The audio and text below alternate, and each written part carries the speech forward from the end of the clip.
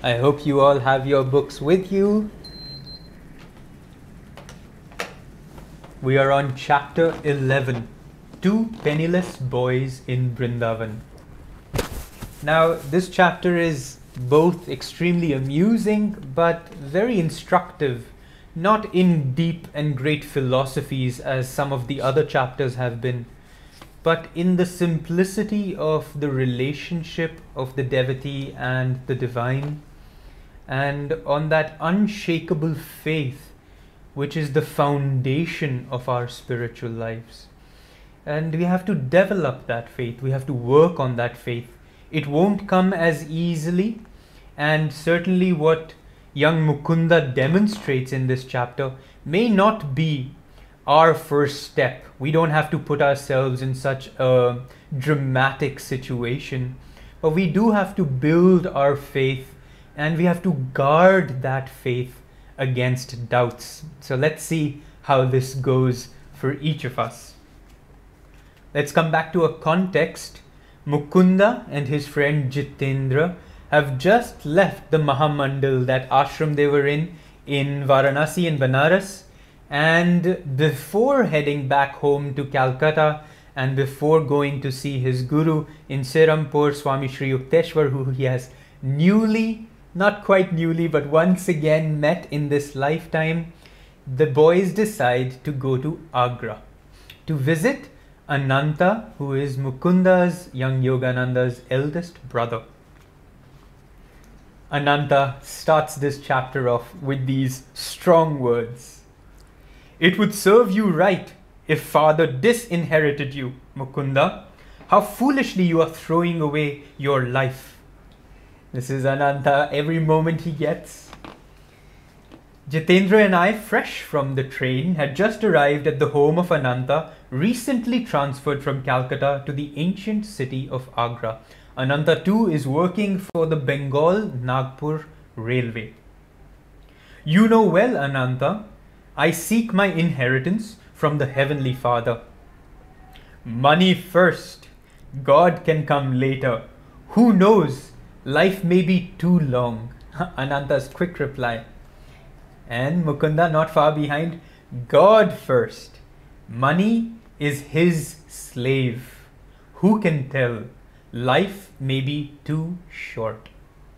Two very interesting viewpoints, because many of us live in this both soul knowledge of immortality, but also this delusion of immortality, of the ego, of the body. Somehow we feel we have a lot of time. We keep procrastinating our intense search for God. It's like, okay, right now I need to take care of all my, I have a family, I have my this, I have my that. Let me just get it all right. Because then I'll be free, then I won't have to worry. Then I will search for God, because there's time. I'm still young. And of course, the way Mukunda is seeing it, who knows what's going to happen in life? And if I keep pushing this and I keep first running around the slave of God, which is money, what if I miss out completely? Good thought just for us to have. Then of course, they have, a little back and forth, brothers together. But then here he now says, Ananta, "What are your plans, my wandering brother?" "Jitendra persuaded me to Agra. We shall view the beauties of the Taj Mahal here. Then we are going to my newly found guru, who has a hermitage in Serampur." So very clear plans. Have a little fun first, boys will be boys, and then go on to resume his spiritual disciplines. Then the next morning, Ananta has been quiet all this while, and he's been looking at Mukunda with a little mischief in his eyes, and Mukunda says he knows something is about to happen. And then Ananta says, "So you feel quite independent of father's wealth?" And Mukunda, "I am conscious of my dependence on God." "Words are cheap. Life has shielded you thus far. What a plight if you were forced to look to the invisible hand for your food and shelter. You would soon be begging on the streets. Never. I would not put faith in passers-by rather than God. He can devise for his devotee 1,000 resources besides the begging bowl. More rhetoric. Suppose I suggested that your wanted philosophy be put to a test in this tangible world. So you can see Ananta is wanting to also test his brother, both from, of course, he's doing it from a very selfish perhaps, or with an ulterior motive here.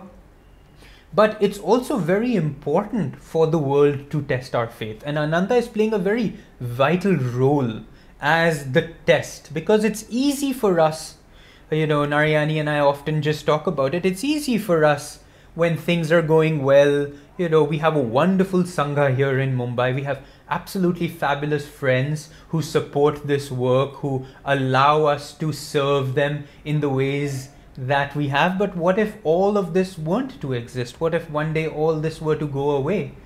Where then would our faith be? What would we do then? Would we still be serving? Would we still live this life of intense search? And it's an important question to ask. Never assume or presume that your faith is just strong because everything more or less seems to be working for you. Do you want anything to say before we go on? No, let's go. Let's move on. Okay. I would agree. Now this is Yogananda saying, I would agree. Do you confine God to a speculative world? We shall see, Ananta says. Today you shall have the opportunity either to enlarge or to confirm my own views. So Ananta is saying, I'm willing for you to show me. Either you'll confirm the fact that I know that all your I'm dependent only on God is just because everything's taken care of for you, or will you be able to enlarge my own view to in fact include God as the primary source? And so he says, I propose that I send you and your fellow disciple Jitendra this morning to the nearby city of Brindavan. You must not take a single rupee. You must not beg either for food or money. You must not reveal your predicament to anyone. You must not go without your meals. And you must not be stranded in Vrindavan. If you return to my bungalow here before 12 o'clock tonight, without having broken any rule of the test, I shall be the most astonished man in Agra. Quite, I mean, he's really thought about it. He's put every condition just perfectly. There's no loopholes in there that these young boys can exploit.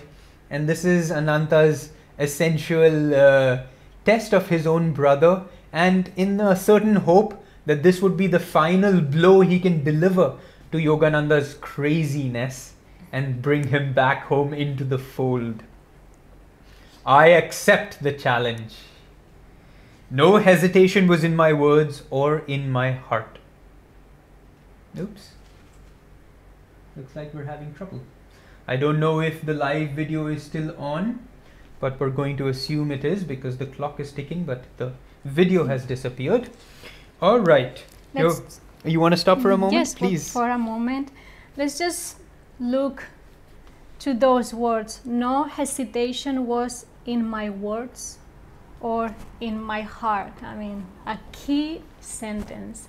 The kind of conviction we need to have, not only when we speak, but it needs to resonate with truth. Only then they are powerful. And we can see here how Yogananda, the young Mukunda, knew that no matter what his brother asked of or what kind of challenge, I mean, he was convinced that God would take care of him. So I really appreciated that Mukunda wrote these words here, Yogananda. There was no hesitation, there was no resistance, there was no fear or doubt. It's just like with that conviction. And I think that's a state and achievement that we should accomplish really on the spiritual path, to develop that conviction that no matter what, you know, our guru will ask of us, whatever life will bring us, whatever tests we'll need to face, to live in the assurance that God indeed is taking care of us. So Ananta has just proposed quite a difficult task to young Mukunda. He has accepted the challenge and he says, no hesitation was in my words or in my heart. Narayani, you want to repeat your... No, I don't think so. Okay. Narayani gave this beautiful explanation of the hesitation that we feel. I don't know if you were able to listen to that or not, but perhaps we'll, you know, put up this recorded video later on. And with that, half an hour later, Jitendra and I were in possession of one-way tickets for our impromptu trip. So now the fun begins. As faith invaded the serious realms of finance. Okay, we are on page 96, 96, for those of you who just joined. And who have this particular version. So Yogananda says humorously here, as faith invaded the serious realms of finance, my friend spoke protestingly. So now you see, at the moment, as long as faith is in this vague kind of state of sab theek hai, everything will be fine, but the moment faith meets something real, meets something that we hold extremely dear to, that we're extremely attached to, then it's like, okay, let me see if I really have any faith. And so Jitendra says to Ananta, Ananta, give me 1 or 2 rupees as a safeguard. Then I can telegraph you in case of misfortune. So immediately we're like, I love and I believe God completely. However, you know, why don't I just in case God is looking elsewhere or he's taken a holiday. And Mukunda says, Jitendra, I will not proceed with the test if you take any money as final security. Mukunda's faith is strong. He's so clear. And he wants to, in a sense, both show his brother, but also as a devotee, he wants to also experience this faith for himself. There is something reassuring about the clink of coins, Jitendra says, and we're so accustomed to that. There's just something reassuring कि bank में पैसा है, wallet में पैसा है. There's just something that makes us feel like, okay, as long as that is there, now I can have full faith. But this is a wonderful opportunity for us to go even beyond that. If by any chance or grace, now this is Ananta, who has kind of realized that he's putting his brother and friend through quite a serious test, and so he adds this aspect to it and says to Mukunda, if by any chance or grace you pass successfully through the Brindavan ordeal, I shall ask you to initiate me as your disciple. That's a big thing, especially coming from Ananta, especially coming in a time and an age. This is the 1800s where the elder brother is, you know, the head and has not to listen to the younger one. And here Ananta says, if you can demonstrate to me the power of your faith, the power of the divine, I will become your disciple. I will ask you to initiate me as your disciple. So a big thing. I think Ananta also realized, as you know, being responsible of his younger brother, the kind of challenge that he asked of Mukunda and his friend. He sent them off to a different city, and he made them promise him, not organize anything, not to bring money. Completely, empty. So I think he realized the greatness, of what he was asking them. And he also I think in the back of his mind, he felt Mukunda wouldn't pass this test. And he proposed himself to become a disciple because I think he perhaps hoped, expected that this was so huge and so surrealistic that Mukunda wouldn't be able to pass that anyway. It's just interesting the dynamic that Ananda and Mukunda had.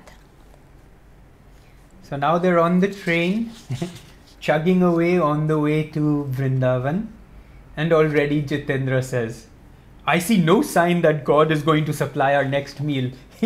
All his faith, everything that he said, here I am to give my life to God, it's starting to evaporate. But very understandably so. I see no sign that God is going to provide our next meal.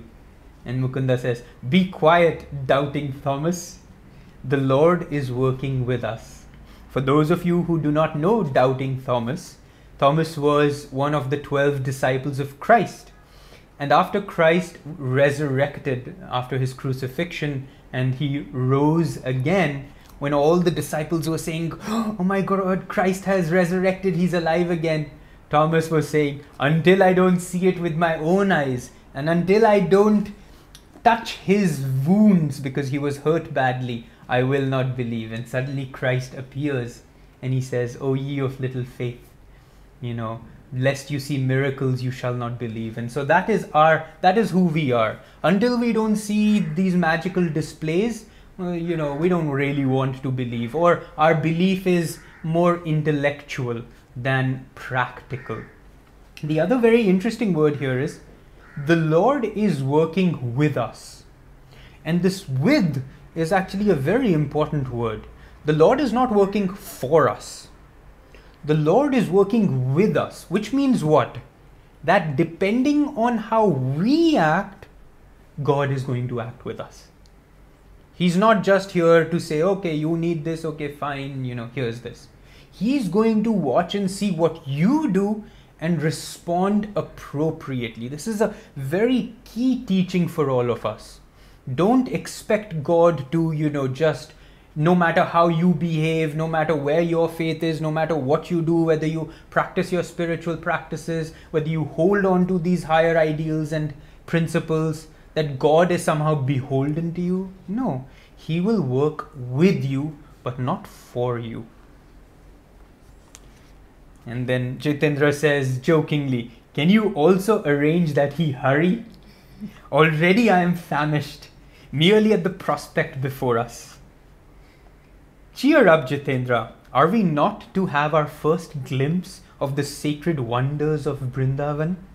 I am in deep joy at the thought of treading the ground hallowed by feet of Lord Krishna. Again, Mukunda is just in his absolute love for God, and he's only seeing, wow, look at this. God has arranged for us to come visit his own city, that city hallowed by Krishna, and now we get to be there and have that first glimpse of his presence there.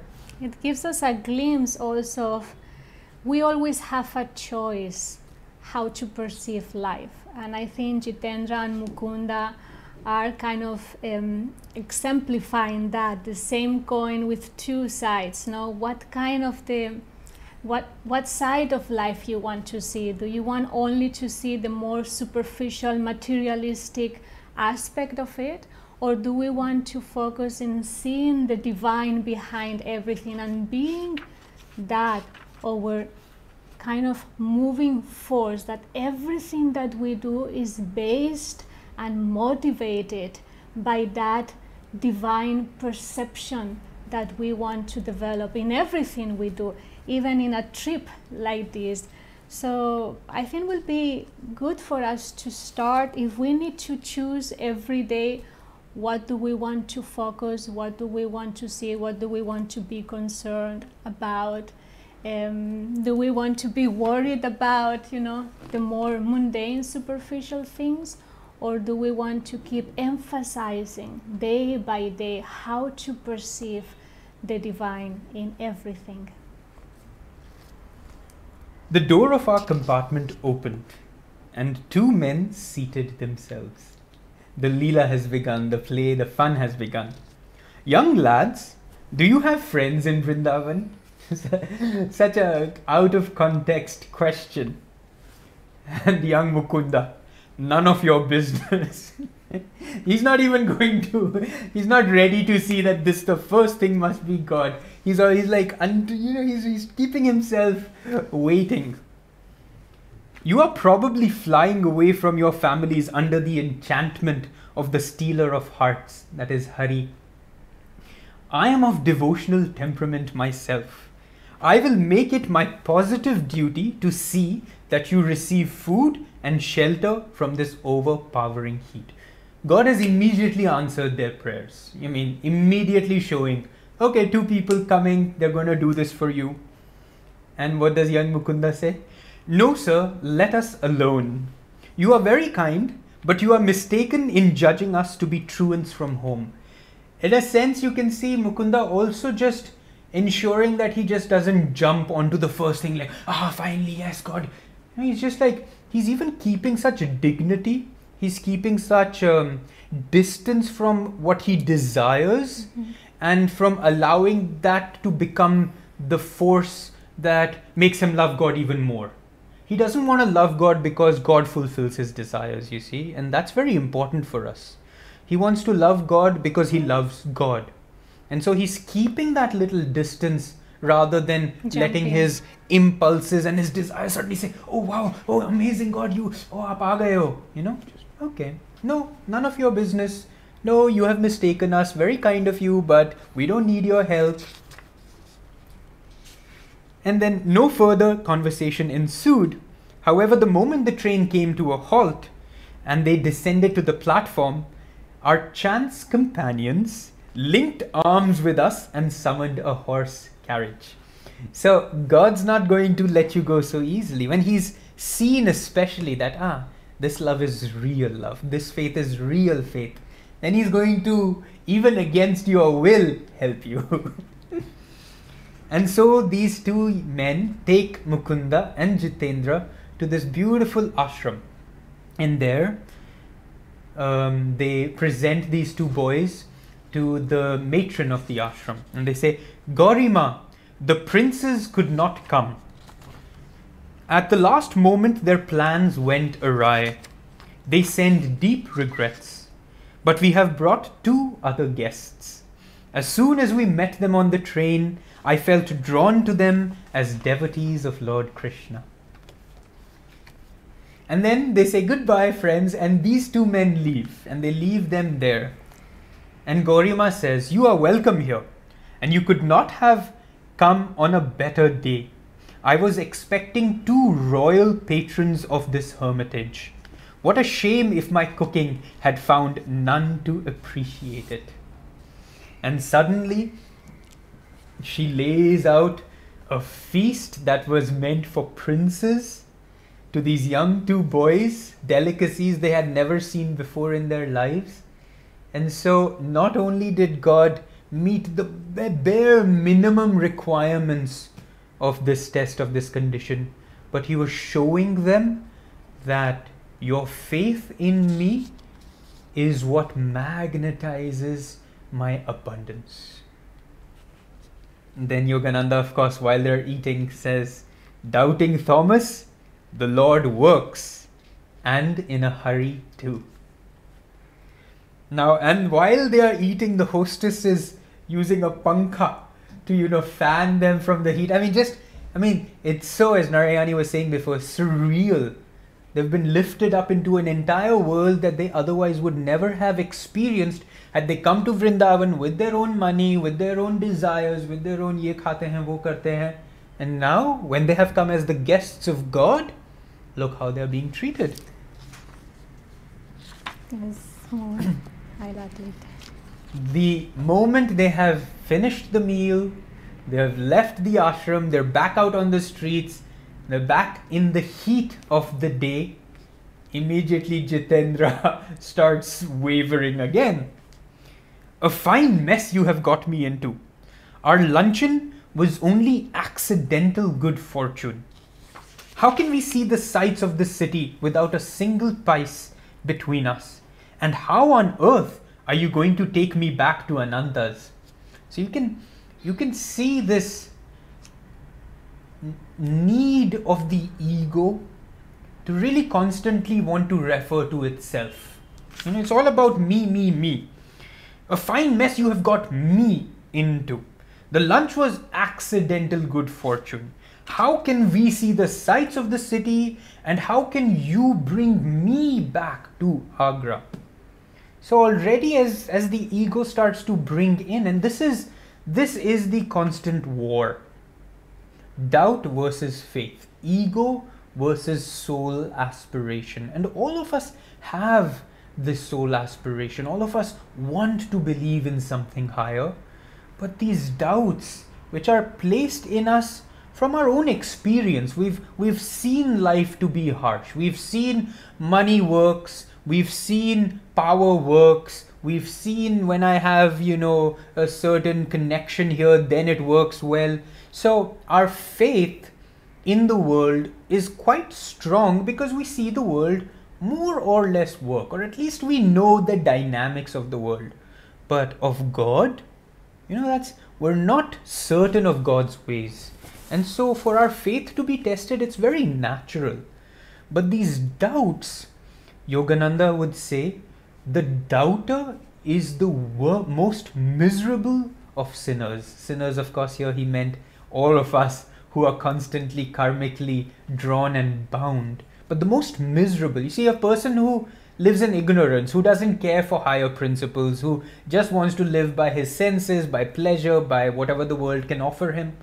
In a sense, ignorance is bliss, right? He doesn't worry. He just gets what he gets. He doesn't get what he doesn't get. But for those of us who have higher aspirations, our doubts are like acid, and they'll start eating at those higher aspirations, and we have to really guard ourselves from them. Swami Kriyananda, as a young monk, was told by his guru that in many lifetimes you were eaten by doubts. He says, but no more. And Swamiji would tell us, he says, it is in fact because I have had every possible doubt that anybody could have, that I have then been able to essentially share and bring these teachings from every possible angle. No wonder he wrote 150 books from every possible angle, because he's gone through every possible angle. So our doubts can be springboards for us to rise to higher realities from, but they can also draw us down, as they are doing with Jitendra right now. You forget God quickly now that your stomach is filled. Such true words. How short is human memory for divine favors? No man lives who has not seen certain of his prayers answered. Now this is very true, but again, our human memory is very, very short term when it comes to God's presence in our lives. How quickly we think, maybe that was just a coincidence, maybe that was accidental, maybe us time it had worked, but I don't think it will work this time. A slight young man, now again, instantly God appears. A slight young man of pleasing countenance approached us at rapid pace. Halting under our tree, he bowed before me. Dear friend, you and your companion must be strangers here. Permit me to be your host and guide. So sweet. But Mukunda again. I politely declined the offer. But the young boy says, you are surely not banishing me. The stranger's alarm would have been comic in any other circumstances. And Mukunda says, why not? And the boy says, you are my guru. During my midday devotions, the blessed Lord Krishna appeared in a vision. He showed me two forsaken figures under this very tree. One face was yours, my master. Often have I seen it in meditation. What joy if you accept my humble services. The play of the Lord is so strange, isn't it? Here you have Mukunda and Jitendra in their own predicament, but then you have this another one soul who needs to be guided to his guru, who has his own spiritual path and journey that he needs to keep moving forward on. And the divine finds the most interesting ways to have these karmas, to have these paths intersect. Two boys lost in Vrindavan, one boy needing to find his guru. Lo and behold, both happens together. And of course, at this time, Mukunda agrees. He realizes this is something greater at play here. Now, mind you, young Mukunda is young. And already this boy is coming to him and saying, "You are my guru." He himself has just found his guru, but he is already a guru to others. And so they see the sights, they see the sounds, they have a wonderful time, they eat again heartily. And after that, this boy brings them back to the station. It is night time now. You want to say something before we continue? And before they are about to get on the train, in fact, they're at the station. The boy does not know any of their predicament because that was one of the conditions. They were not to share with anybody how wonderful. So they couldn't even tell these people, "Oh, you know, it's so amazing because I had this test and I was supposed to be here without any money, and oh my, it's amazing that God has sent you." They had to act as if this was just natural, normal, that they're just partying. So they're at the station and they are not telling this boy that we don't have any money, we don't have any tickets, how are we going to get home? But of course, again, he comes to them, offering them gifts, sweets, and some money, and says, "Please allow me to gain this religious merit." Pratap, the young boy, smiled pleadingly as he held out a bundle of rupee notes and 2 tickets just purchased to Agra. Just fabulous. The reverence, this is Yogananda saying, the reverence of my acceptance was for the invisible hand scoffed at by Ananta, and its bounty not far exceeded necessity. Sorry, let me read that again. Scoffed at by Ananta, had its bounty not far exceeded necessity? So Yogananda, as he was accepting this, his reverence really was, he was accepting it as that channel of the divine, knowing just how loving and how wonderful his relationship with God was and how powerful that relationship was, strengthened now even more. And I think this is a secret on the spiritual path for not become attached to people, to circumstances, to what you receive in itself. Because when we start perceiving everything that comes to us, not just from that person or from that gift, but seeing the giver behind those gifts, I think we free ourselves from that attachment and that entanglement that we create between us and material things, us and people, us and circumstances. So very, very important to keep practicing that approach to life where everything that comes to us, God uses people, uses things, uses situations, but they are not those things or people in themselves. Those are just vehicles. And as much as we can detach, those two realities, I think the safer will be on the path. Pratap, I will instruct you now in the Kriya of Lahari Mahashaya, the greatest yogi of modern times. His technique will be your guru. Yogananda knows that he will not obviously see this boy again, and he wants to empower him with something that will continue to build his spiritual life.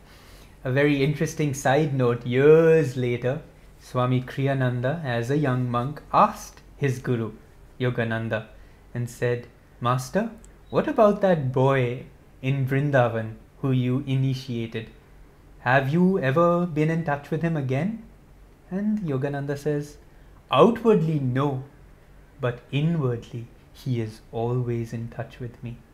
And that's the relationship we need to be developing. Inwardly, to be always in touch with the Guru. Don't look for the Guru's body. Don't lean on the Guru as a crutch, but make him a living strength and power within you that grows daily as you connect with it, as you water it with your practices, with your devotion, just as this boy Pratap did. In fact, Yogananda said he is very close to liberation.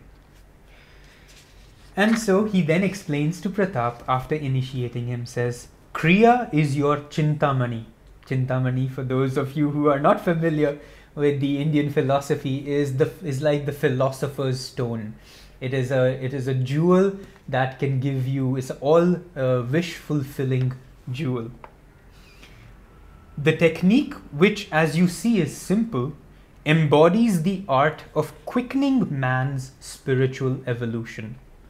Hindu scriptures teach that the incarnating ego requires 1,000,000 years to obtain liberation from Maya.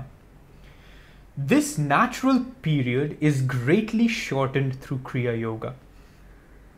Just as Jagdish Chandra Bose has demonstrated that plant growth can be accelerated far beyond its normal rate, so man's psychological development can be also speeded by an inner science. Be faithful in your practice. You will approach the Guru of all Gurus. That means God. It's lovely to think of God as the Guru of our Guru, and God as the Param Guru. It's a lovely relationship to create that way. But here Yogananda gives us just a little hint, a little preview. Later on there's an entire chapter called the Science of Kriya Yoga. But here he's helping us just see already how that process of quickening our evolution through the rapid burning and neutralization of our karmas that the practice of Kriya Yoga affects in us.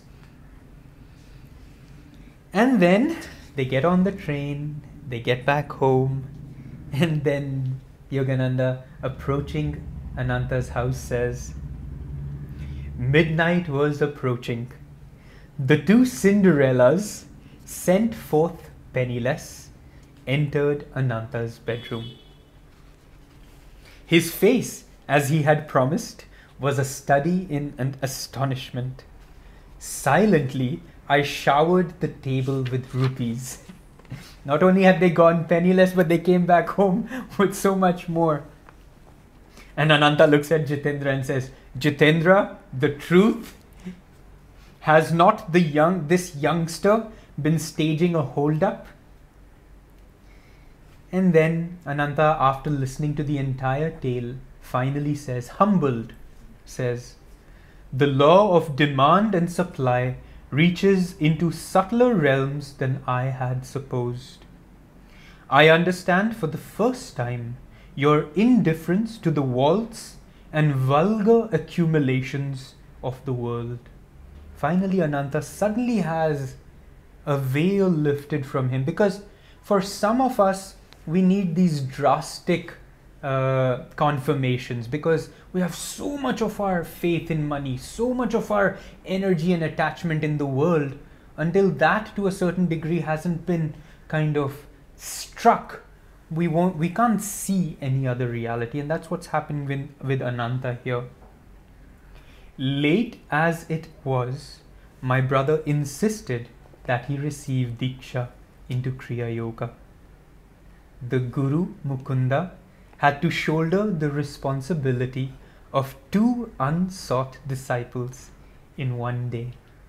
Wonderful. Suddenly Yogananda had to have 2 disciples. Isn't this just such a fascinating story from so many levels? Not just from the perspective of, oh, isn't it wonderful how God takes care of us who have faith, but then Pratap was led to his Guru.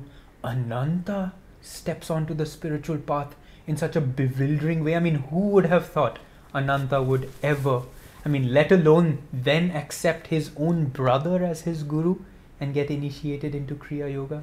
Just Even fascinating. Jitendra, the experience he had with Mukunda that day, may have been incredible for him. Yeah. So I know this may not be happening to us on a daily basis, but it can. And why not? Why shouldn't it happen to us? Narayani and I have seen this time and time again in our own lives, that God just provides so much more than you need, but it takes also so much more from you to be able to receive that abundance. It's not for everyone. This faith is not for everyone. This gift of God's love is not for everyone, because God works with us. He doesn't work for us. Let's close our chapter now beautifully. Later on, they go on and see the Taj Mahal and they have a wonderful time. But then finally, Mukunda says, enough of sightseeing. I was longing for my Guru. And Jitendra and I were shortly traveling south by train toward Bengal. But then again, Jitendra, poor Jitendra, again, a little wail. Mukunda, I have not seen my family in months. I have changed my mind. Perhaps later I shall visit your master in Serampur. Oh well, there's a beautiful chant of Paramahansa Yogananda. Devotees come, devotees may go, but I will be thine always. Devotees will come and go. Don't look to them. In fact, Swami Kriyananda made the quite astonishing statement that even in Mount Washington in Los Angeles, which was the headquarters, the main ashram of Paramahansa Yogananda, he said it was like a hotel with a revolving door. Disciples came, disciples went. Not all could stand that shining light of the Guru's presence. That light, because that light showed us our own inadequacies. And in some ways, Jitendra, for how wonderful and how beautiful, how miraculous an experience he's been through, it's kind of showed him his own inadequacy. And many of us, when our own inadequacies are shown to us, we shy from them. We don't want to know that we have all these issues. And so we settle for mediocrity. We settle for, a place where this light won't be shown on us. And so if you are one who faces doubts, and we all face doubts, this is the most natural aspect of the spiritual path, don't let them turn you away. Don't let them change your love for God. Use your doubts as a means to test your faith, to put it before God and to ask Him to help you to go beyond them. Okay, so my friend Jitendra left me in Calcutta. By local train, I soon reached Serampur, 12 miles to the north. A throb of wonderment stole over me as I realized that 28 days had elapsed since the Benares meeting with my Guru. You will come to me in 4 weeks. Remember, these were the words of Swami Shri Yukteswarji. Here I was, heart pounding, standing within his courtyard on quiet Rai Ghat lane. I entered for the first time the hermitage where I was to spend the better part of the next 10 years with India's Gyan Avatar, incarnation of wisdom. And so we end chapter 11, Two Penniless Boys in Vrindavan. As fun, as amusing, as wondrous this chapter was, this tale was, let's see today and this coming week in our own lives. What is our faith? What doubts do we have? How easily do our doubts outweigh our faith and love? And are we willing to test our faith? Or is our faith mere lip service, because more or less things are working out for us. All right. That was beautiful. I want to add a little thing about this chapter, that even in the middle of the test, whatever that might be, if we go through it with God awareness, with the conviction that He's going to take care of our lives, it becomes an adventure. It becomes fun. It becomes like, let's see what's going to happen today. Let's see how God is going to take care of me today. That's the kind of wonder and adventurous energy we should live our lives daily. I mean, this trip to Brindaban gives us a glimpse of how fun and how wonderful our life can be when we bring God in the picture. So I'm going to take this from this chapter. I just need to be having more fun in really in that conviction. In fact, when the pandemic started, 2 weeks into it, so many people wrote us and call us, hey guys, do you have enough food? Do you have enough this? Have you bought extra this, extra that? We never really bought more than necessary. In fact, we just went day by day. Some days shops were closed, but we had a little bit of this, a little bit of that.